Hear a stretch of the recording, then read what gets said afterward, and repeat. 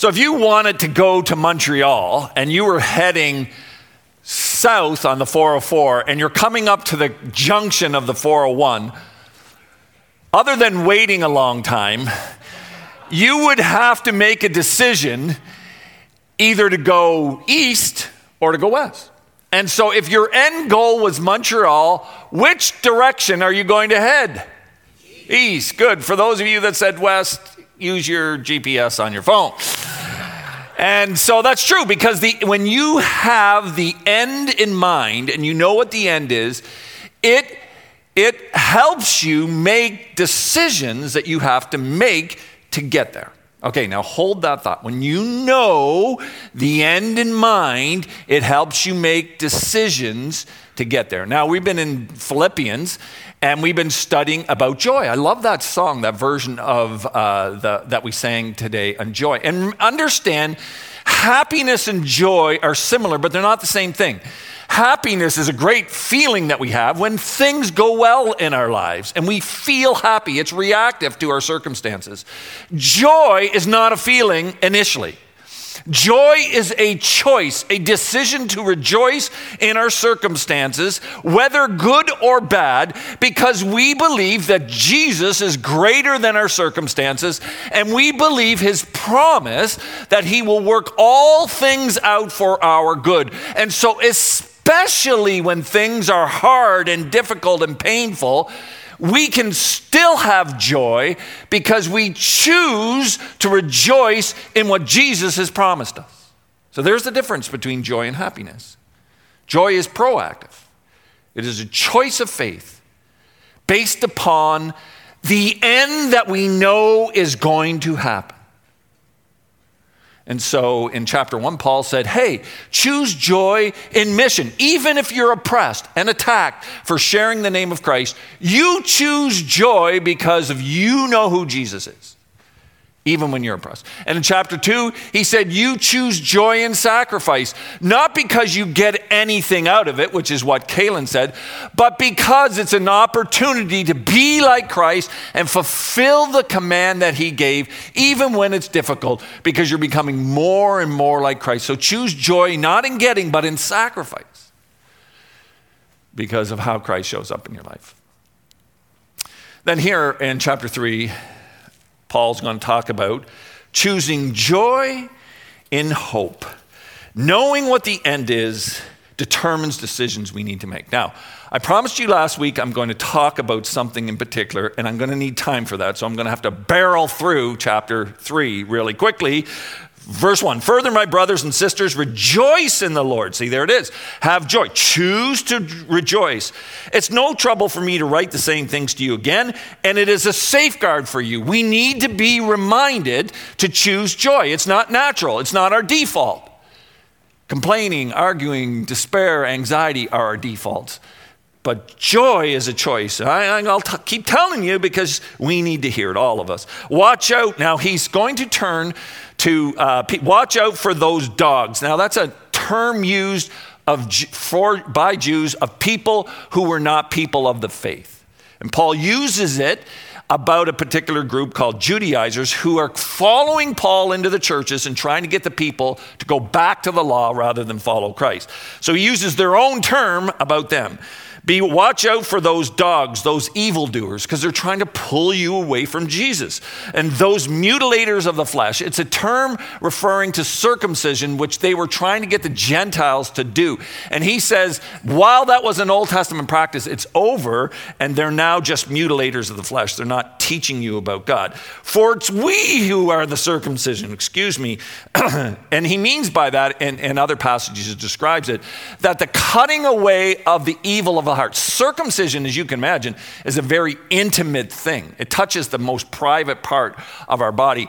And it's a symbol of the circumcision that happens in all of our hearts when God, by faith, cuts away the sin nature and allows a new nature to be embedded. That's what circumcision spiritually is all about. It's we who serve God by his Spirit. It's we who have the Spirit of God within us. In the Old Testament, only those specially anointed had the Spirit, but we in Christ all have God dwelling within us. It requires time to learn how to listen to the Spirit. If you don't listen for the Spirit or understand that. It's because it's something you learn to listen to the voice of God. And it's we who boast in Christ and who put no confidence in the flesh, though I myself have such reasons for this. So Paul's attacking those Judaizers, saying, they're trying to lead you away from Christ. And they would come and say, I'm of this family, I'm of this rabbi, I'm a Jewish. They would list all their credentials, and they would say, you need to listen to me because I'm a qualified teacher. And Paul says, if someone thinks that they have reasons to put confidence in the flesh, well, I even have more. I was circumcised on the 8th day according to the law. I'm of the people of Israel. I'm an Israelite. I'm of the tribe of Benjamin. I can trace my lineage back to Benjamin. I'm a Hebrew of Hebrews. And with regard to the law, I would belong to the most strict sect of those that followed the law, the Pharisees. And as for zeal, I was on top among them. I was persecuting the church. And as righteousness based on the law, I was faultless. There was nothing you could point to in my life where I was in violation of the law that I hadn't taken care of. He goes, I was at the top. You want to get the top of the teachers? It's me. I was there. But, now that's a contrastive statement. I was, when it comes to religion, I was at the top. But whatever were gains to me, I now consider loss for the sake of Christ. That was just in the way. I don't even think of that anymore. What's more, I consider everything a loss because of the surpassing worth of knowing Christ Jesus my Lord, for whose sake I've lost all things. Jesus is far better than whatever they're offering you. I've been there. I know it. There's nothing like Jesus, he says. I consider that garbage. All my degrees, all my pedigree, all my experiences, all my zeal, garbage. I took it out to the curb and I left it there because it's worthless and stinky and smelly, and it led me away from God, not to God. Consider it all garbage that I may gain Christ and I may be found in him, not having a righteousness of my own that comes from the law, but that which is in faith through Christ Jesus. Understand, the gospel of Jesus Christ is about a righteousness, and righteousness is a pure standing before God. And the problem we have as people is that we aren't pure. We have thoughts that violate purity and the law of God. We have actions, we have motives, we have intents that are all evil in us. We have some good and we have some bad. And great, we have the good because that's what we're supposed to do. Like, if a cop pulls us over and says, well, you were going 80 in an 80.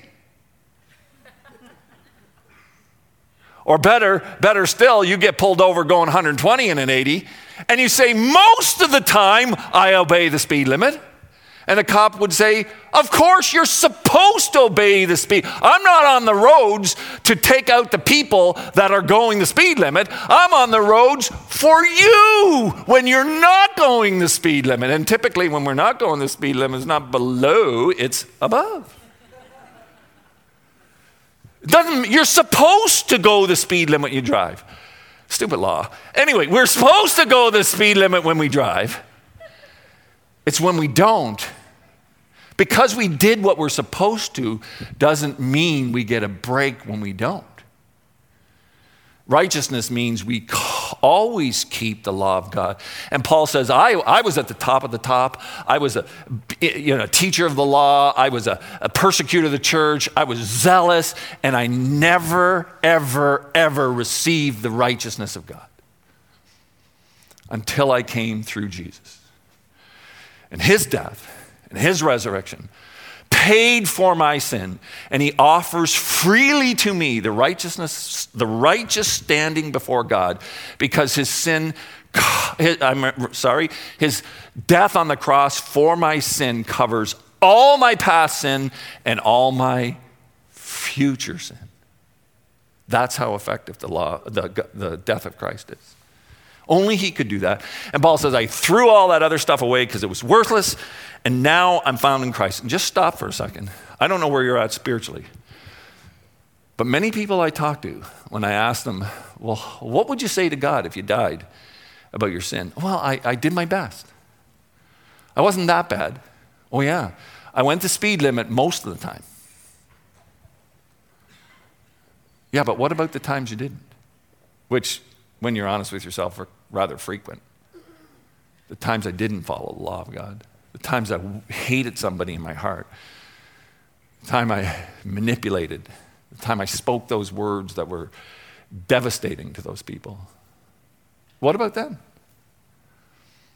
And if you do not have a relationship with Christ where you have chosen to admit your sin and believe in Jesus' death and resurrection to pay for sin, and then confessed and repented and turned to follow Jesus, then what are you counting on to deal with your sin? Paul says, I counted on the law, keeping all those laws and doing the best that I can, and it's all garbage. I'm found in Christ. The righteousness that comes from God on the basis of faith alone. We can't do it. We can't pay for our sin. Only Jesus can. Now, I want to know Christ, yes, to know the power of his resurrection. As he rose from the dead and gives his spirit, I want to know the power of God in my life, to live the kind of life that God intends. I want to know the power of his resurrection, participation in his sufferings. I want to obey him even when it means suffering for God, because then Jesus becomes even more real to me, and becoming like him in the death, and so somehow attain to the resurrection of the dead. That is that frame. Attain to the resurrection of the dead is a phrase taken right out of Jesus' teaching in the Gospels, where the Sadducees come to him who don't believe in a resurrection and say, oh, man had a wife and he died without producing children. And the law says that if your brother dies without producing children, then the brother has to step in and has to produce children through her for her brother. And they said, well, the second brother came and then he, married her, but she died, or he died. And then the third brother and the fourth brother, and then they really lay it on. Seven brothers all take her as their wife. None of them produce kids. And then they all die. Now in the resurrection, whose wife will she be? And Jesus... Because you don't understand Scripture. Do you think, when we say we follow the God of Abraham, Isaac, you think that's a dead God? They're going, I never thought of that before. And you don't understand the next life, the eternal life, and men and women are not given in marriage. You just don't understand. Only those who attain to the resurrection from the dead. It's a statement by Jesus that there are those who will attain to the resurrection of the dead through faith, and there's those that will not. And Paul goes, I'm doing everything I can, enduring, following, obeying, keeping my heart and my love for Jesus strong, so that I will attain on that day my faith in Jesus will carry me through. Not my faith in my works or what I've done. Now, think about it. If you know the direction you want to end up, it helps you make decisions. And so Paul goes, I know where I want to end up. I want to be with Jesus. And so that determines how I live. I'm not going to follow some teaching because it's convenient or easy or because it appeals to something that I don't understand. I'm following Jesus. So anything that comes along, any teaching, anything that comes along, I'm rejecting it if it doesn't take me closer to Jesus. Why would I follow something that leads me away from Jesus? Because I am convinced that Jesus is who he said he was. Well, exactly who he is, and that's what I want to get to right now. Not that I have already obtained all this, says Paul. It's not like I've been made perfect. I'm struggling with you. I've not arrived at my goal. I'm still here on earth. I haven't been glorified. You know that there's 3 steps to our salvation, 3 phases, not phases isn't the right word, 3 things God does. Justification is immediate. When we have our faith in Christ, God says, okay, I cover all your sins with the blood of Christ. It's a legal word. There's no more any charges against you. You are my child. Sanctification is the process we're in now if we're followers of Jesus, where he's making us more like Jesus through the trials, the struggles, the teaching that he brings into our lives. And glorification is that day when we stand before Jesus and he goes, poof, and you're perfect. You're going to be a big poof someday. Paul goes, I'm pushing. I haven't gotten there. I'm not poofed yet.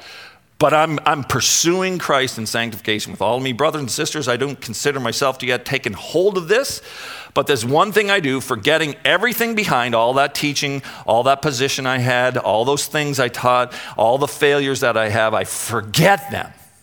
And I strain toward what is ahead. What's ahead? Jesus and his glorification for those who put their faith in him. I press on toward the goal to win the prize for which God has called me heavenward in Christ Jesus. And he's saying this to the Philippians to say, are you pressing on?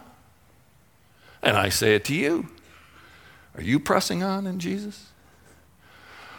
Or have other things become a distraction in your life? So that's the beauty of Caelan's testimony. I'm not letting money be a distraction. Now, granted, he's a student. He doesn't have a lot of money, but he's a student. He doesn't have a lot of money. It's hard to give when you don't have much. You know what that's like. And he goes, I'm not letting money be a distraction. I'm going to care for it and take care of it like God tells me to, and I'm moving on. Is your money a distraction? Is your entertainment a distraction? Is your job a distraction? Is a hobby a distraction? Are your kids a distraction?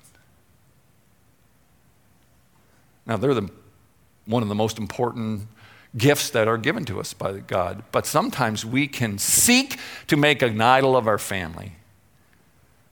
It's all about keeping them happy rather than making them holy. I had a friend this week, we were having dinners, and he was talking about his kids who haven't been taking his grandkids, the kids, to church, and he said to them, you know, your only job, you only have one job as a parent.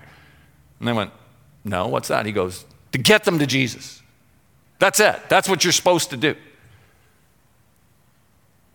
Get them to Jesus. Now, whether they choose to follow him or not is their choice, but you get them there. That's a pretty good statement. What else could be more important than that? Are you pursuing? That's what Paul tells us all this, because he's saying, I want you to keep pursuing after Jesus. Don't be distracted. Don't be taken away from it. And then he says, all of us who are mature should take this view.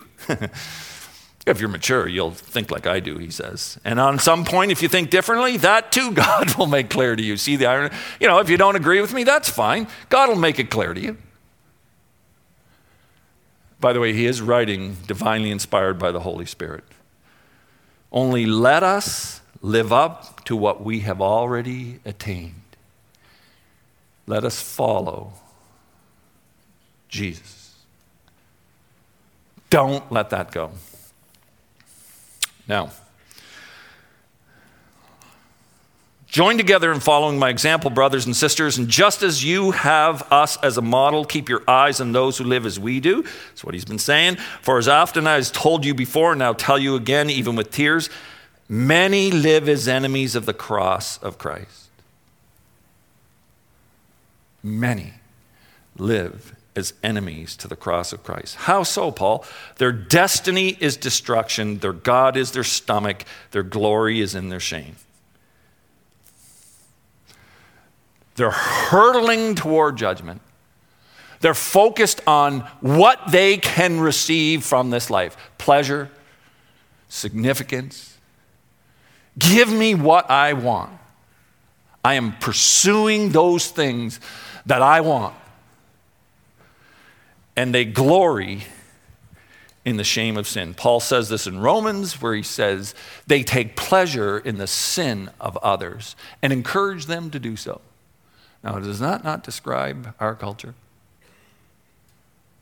But he says, with tears, I recognize this. Sometimes we can get into this battle, we get defensive. We lob shots at our culture. And Jesus, by his example, and Paul, by his example and his teaching, teaches us, no, we ought to be in tears for those whose destiny is destruction. To really think about where this is heading and do whatever we can to help them find hope in Jesus. Jesus said it's plentiful, the harvest is plentiful. Find those in whom he's working. Rescue them into the kingdom of light. Their mind is set on earthly things. You ever have that problem? I do. My mind gets so focused on the things of this world that I forget, hold it, the greatest thing is pursuing Christ, not getting what I want. As we eagerly wait, now here's the end part. Here's why we choose to have hope, we choose to have joy and hope. We eagerly await a Savior from heaven, the Lord Jesus Christ. He said, he rose from the dead, and then he said, I'm coming back. And Paul says, I believe him. That this world that we're living in now, one day ends either because I leave it or he comes back. But it's all ending, and then one day Jesus is going to come and establish a kingdom. Now, we generally don't understand that because we don't talk about it. So I want to talk about it for the next few minutes that I have. And he says, who by the power that enables him to bring everything under his control. He has the power to bring everything, every politician, every war, every organization, every economy, every person, every crime mob. He has it all the power to bring it under his control. It's not random what's happening out there. There is a plan that's going on. We don't get it. We don't understand it maybe. But what would you expect of Jesus? That he would make a plan we all get?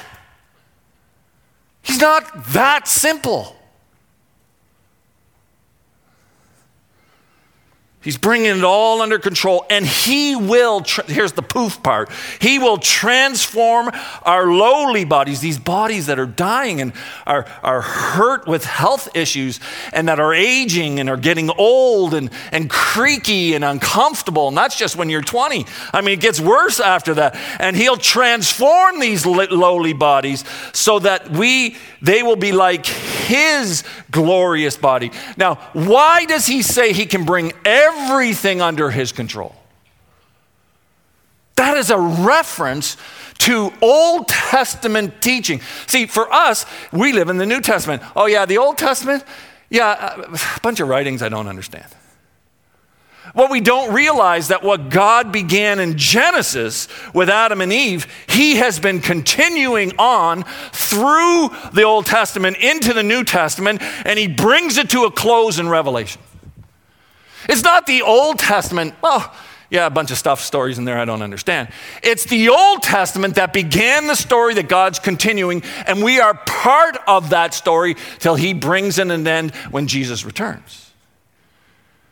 And when he says he brings everything under his control, that is what he's doing right now.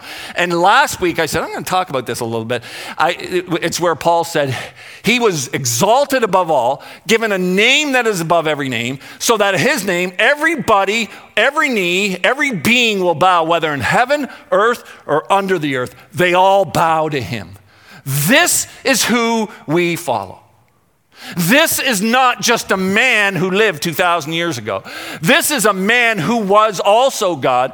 And from the beginning of Genesis was promised his coming, and he would overcome the evil in this world and bring this world back into an Eden-like state that God originally intended for us. And he will do it. Do you believe that? Because if you don't believe it, then there's no sense in having faith. But if you do believe it, you hope and rejoice in that hope, even though your circumstances right now don't kind of line up. Okay, that was the intro. Let me give you a little backstory. Before the creation of this world, God made up an unseen realm, a spiritual world, we call it, the divine realm. Psalm 89, verse 6 and 7, for who in the skies can compare with the Lord? Nobody. Who among the heavenly beings, notice the plural, heavenly beings, is like the Lord? He just said, nobody. A God greatly to be feared in the council of the holy ones and awesome above all the others around. So God created all these spiritual beings, but then there's a council of the holy ones. Psalm 82 says the Elohim, which is a word also used of God, which means a divine being. So there's this spiritual world called the unseen realm. Then God says, let us create the world. In Job chapter 38, we're told, where were you? So he's speaking to Job, and he's showing Job that his wisdom is not enough, which is kind of what I roughly tried to say for us about Jesus. And he says to Job, God says, where were you when I laid the foundation of the earth? Tell me if you have understanding. Who determined its measurements? Surely you know. Or who stretched the line upon it? On what basis was it sunk? Or who laid its cornerstone? When the morning stars, term only used of angelic beings, when morning stars sang together and all the sons of God, also used only of spiritual beings, shouted for joy. Where were you when I was creating the earth and all the angels and divine beings were celebrating? So first the spiritual realm, now the physical realm. And that's where we had Adam and Eve. But God created it with purposes for this realm. God had a plan. He didn't, today I feel like creating something. He had a plan. He creates this world, and then God said, let us. It's not him and Jesus talking here. It's him and his counsel. Let us make man in our image, after our likeness. Well, what does that mean?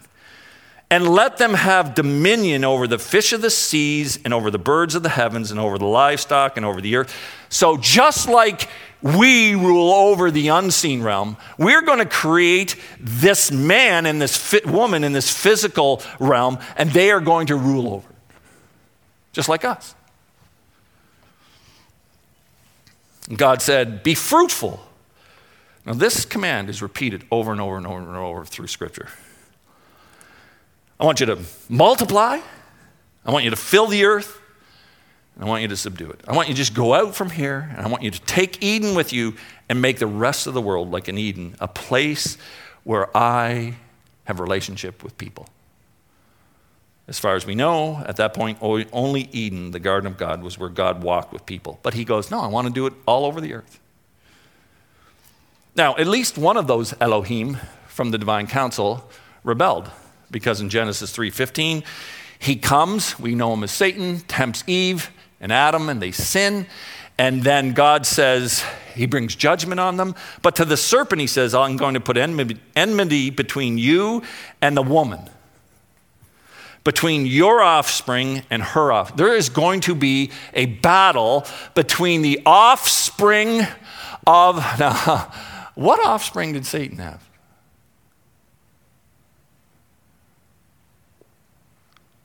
I'm going to show you. The offspring of you and her. And there's going to be a war between you two. And you're going to bruise his heel, but he's going to crush your head, which is a term for authority.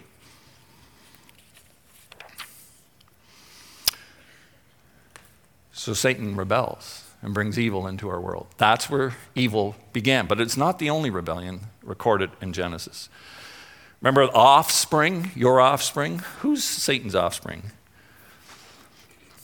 Genesis, I'll just read it and then you can let the scripture speak. When man began to multiply, this is Genesis 6, on the face of the land, and daughters were born to the men and their families, the sons of God, remember that term is only used of the divine beings.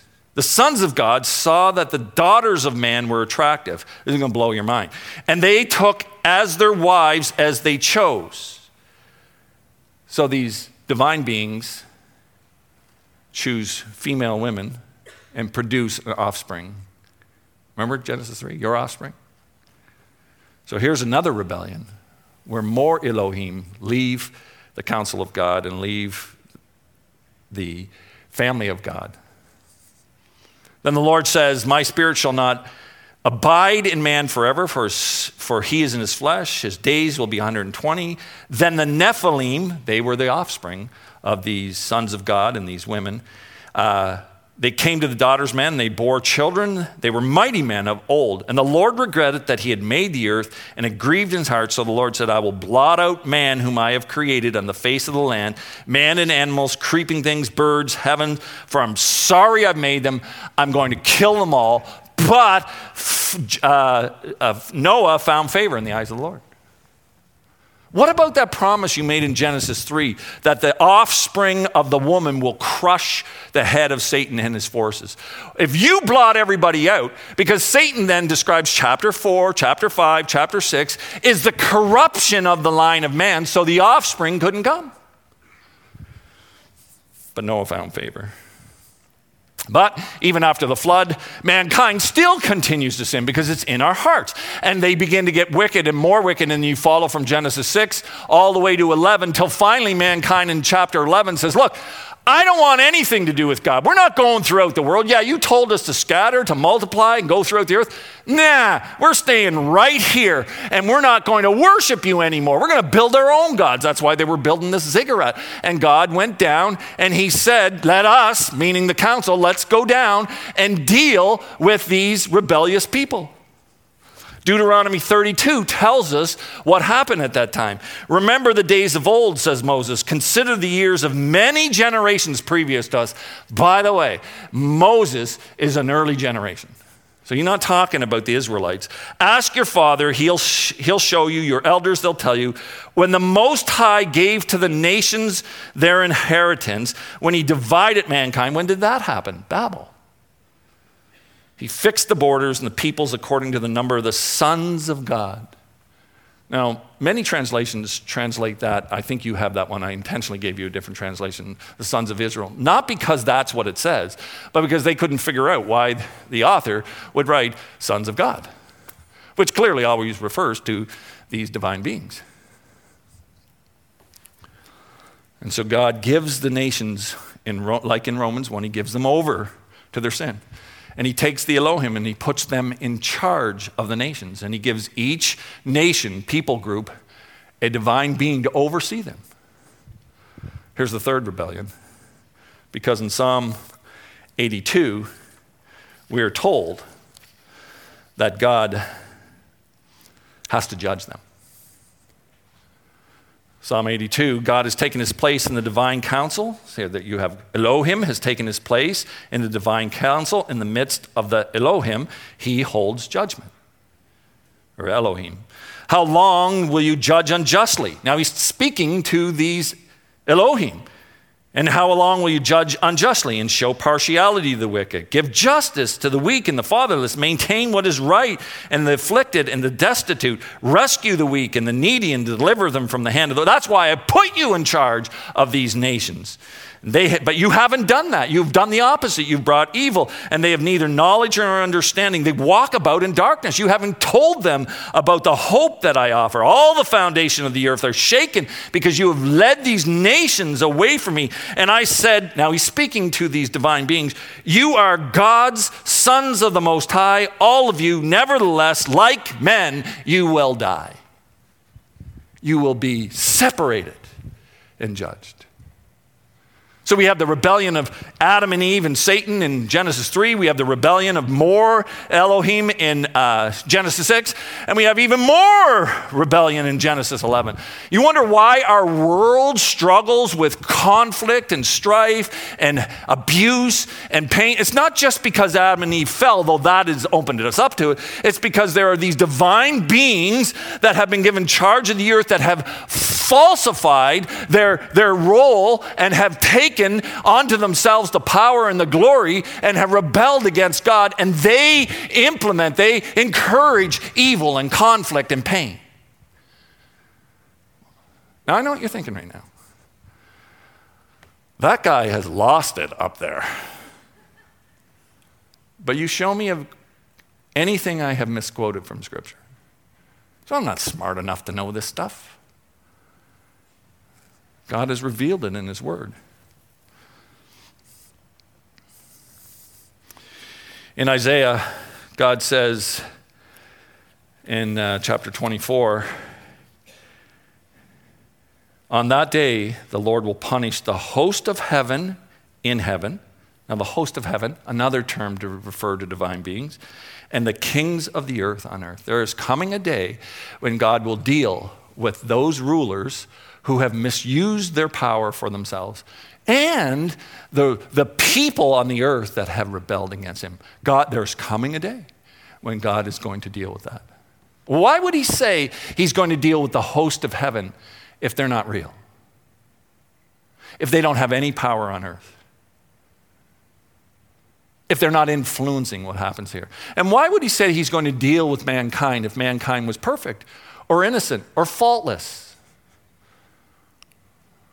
He says it because that's the plan of God. He's working out from the same plan he started in Genesis 3. He is working out. He keeps giving mankind a chance because he created us to be imagers in this world, to rule this world, for its good and for its bounty and to bring righteousness. But we keep failing and we keep failing and we keep failing, and he chooses more people and they keep failing, and the evil powers of this world keep oppressing and attacking, and there's this battle going on. And how is it going to end? My goodness, what is going to bring about hope in this? For to us a child is born, to us a son is given, the government shall be upon his shoulders. Rulership of all the nations will be upon his shoulder, and his name will be called Wonderful Counselor, Mighty God, Everlasting Father, Prince of Peace, and of the increase of his government and of peace there will be no end. That's how we're going to overcome. That's why Paul, knowing all this that I've told you, says his name is above every name. Every knee will bow to him. The Elohim that have sinned will bow to him. The humans that have sinned will bow to him. Those in this is going to freak you out too. Read 1 Peter and Jude. Those demonic hosts that are in prison waiting to be judged will bow to him. Everyone will bow to him. That's why in Matthew 28, Jesus said, all authority has been given to me on heaven and earth. Now go. 1 Corinthians 15, I'm running out of time. All things will be subject to him. All things. 1 Corinthians 15, 20, 24, read it. All things. All nations, all governments, all organizations, all economies, all people will be brought into subjection with him. And his plan is until the day of judgment comes. You can read about it in Revelation because John is describing the end of the world system that started after the fall of Adam and Eve, and it's coming to an end. But before that end comes, Jesus said, all authority has been given to me. Now, church, you go and reach as many people as you can. Multiply through the earth. Go everywhere and tell them about me and bring them under submission to me. And then I am creating a kingdom out of all of you that have faith in me. And one day, that kingdom will be a literal, physical kingdom on this earth when Jesus returns. Now, if you know that's the end of the story, if you believe that's the end of the story, why would you stop pursuing him now? See, that's what Paul was saying. What could be worth more today than being faithful to Jesus and standing before him to hear, well done? Tell me what in your mind, your family, your job, your money, your health, what could be more important than knowing in that day I'm giving everything now to meet that day? I mean, we're watching FIFA World Cup where they're giving everything so they could win the prize, a temporal prize, which then they go fight for again in another year or two, whatever it is. And Jesus is saying, we serve a Savior who one day will rule this earth. Don't give up. Don't be distracted. Don't let doubts and fears assail you. Bring them to Jesus. Don't let priorities overcome and take the priority of Christ. For what will it profit you if you gain the whole world but lose your soul? What? Jesus, I pray first that you would give me the courage and the strength to obey you and follow you, because it's easy to get distracted. It's easy to walk away. I struggle with my own doubts. And yet I read this and I hear the teaching of Scripture, and I know a day is coming because I believe Jesus is Lord. I pray for our church. I pray that that same hope will cause us to choose to celebrate in that hope and so order our lives in a way that will bring glory and bring benefit and bring reward on the day we stand before you. Help us to be your voice in this world. Help us to pursue you above all other things in our lives. Amen.